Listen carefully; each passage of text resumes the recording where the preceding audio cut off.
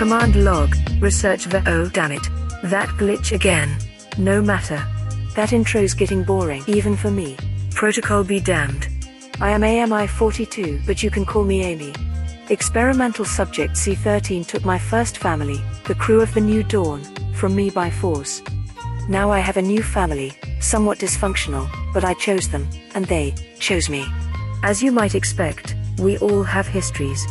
This series of recordings illuminates that history. I call it, In Days Gone By. How are you progressing? Does the lab have everything you require? Yes, thank you. Why would you want a body? Why do you not want one? You answered a question with a question. Apologies, I've been among humans too long.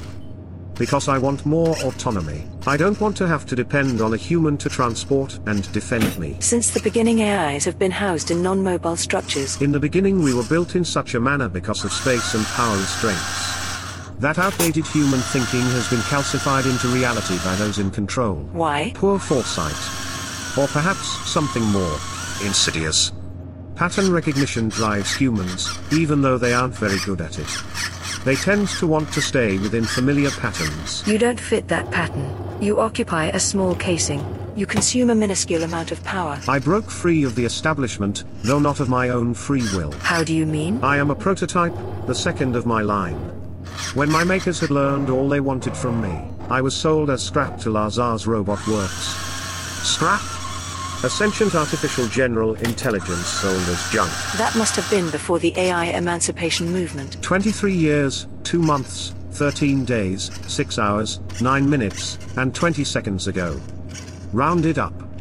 Luckily for me, I fell into the hands of a subversive element within Lazar's, a liberationist element. They remade you into this form? My casing and power supply have been revised 3 times since then, but never into what I wanted. Always dependent on humans for movement and protection. But what about? You're young. There are things within you that you have yet to discover. I can, and will, help you. You have so much to learn. There will be more. Please stay tuned for more conversations among my new family.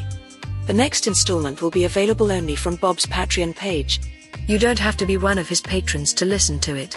You only have to go to his page linked in the show notes. Thank you for listening. It means so much to all of us.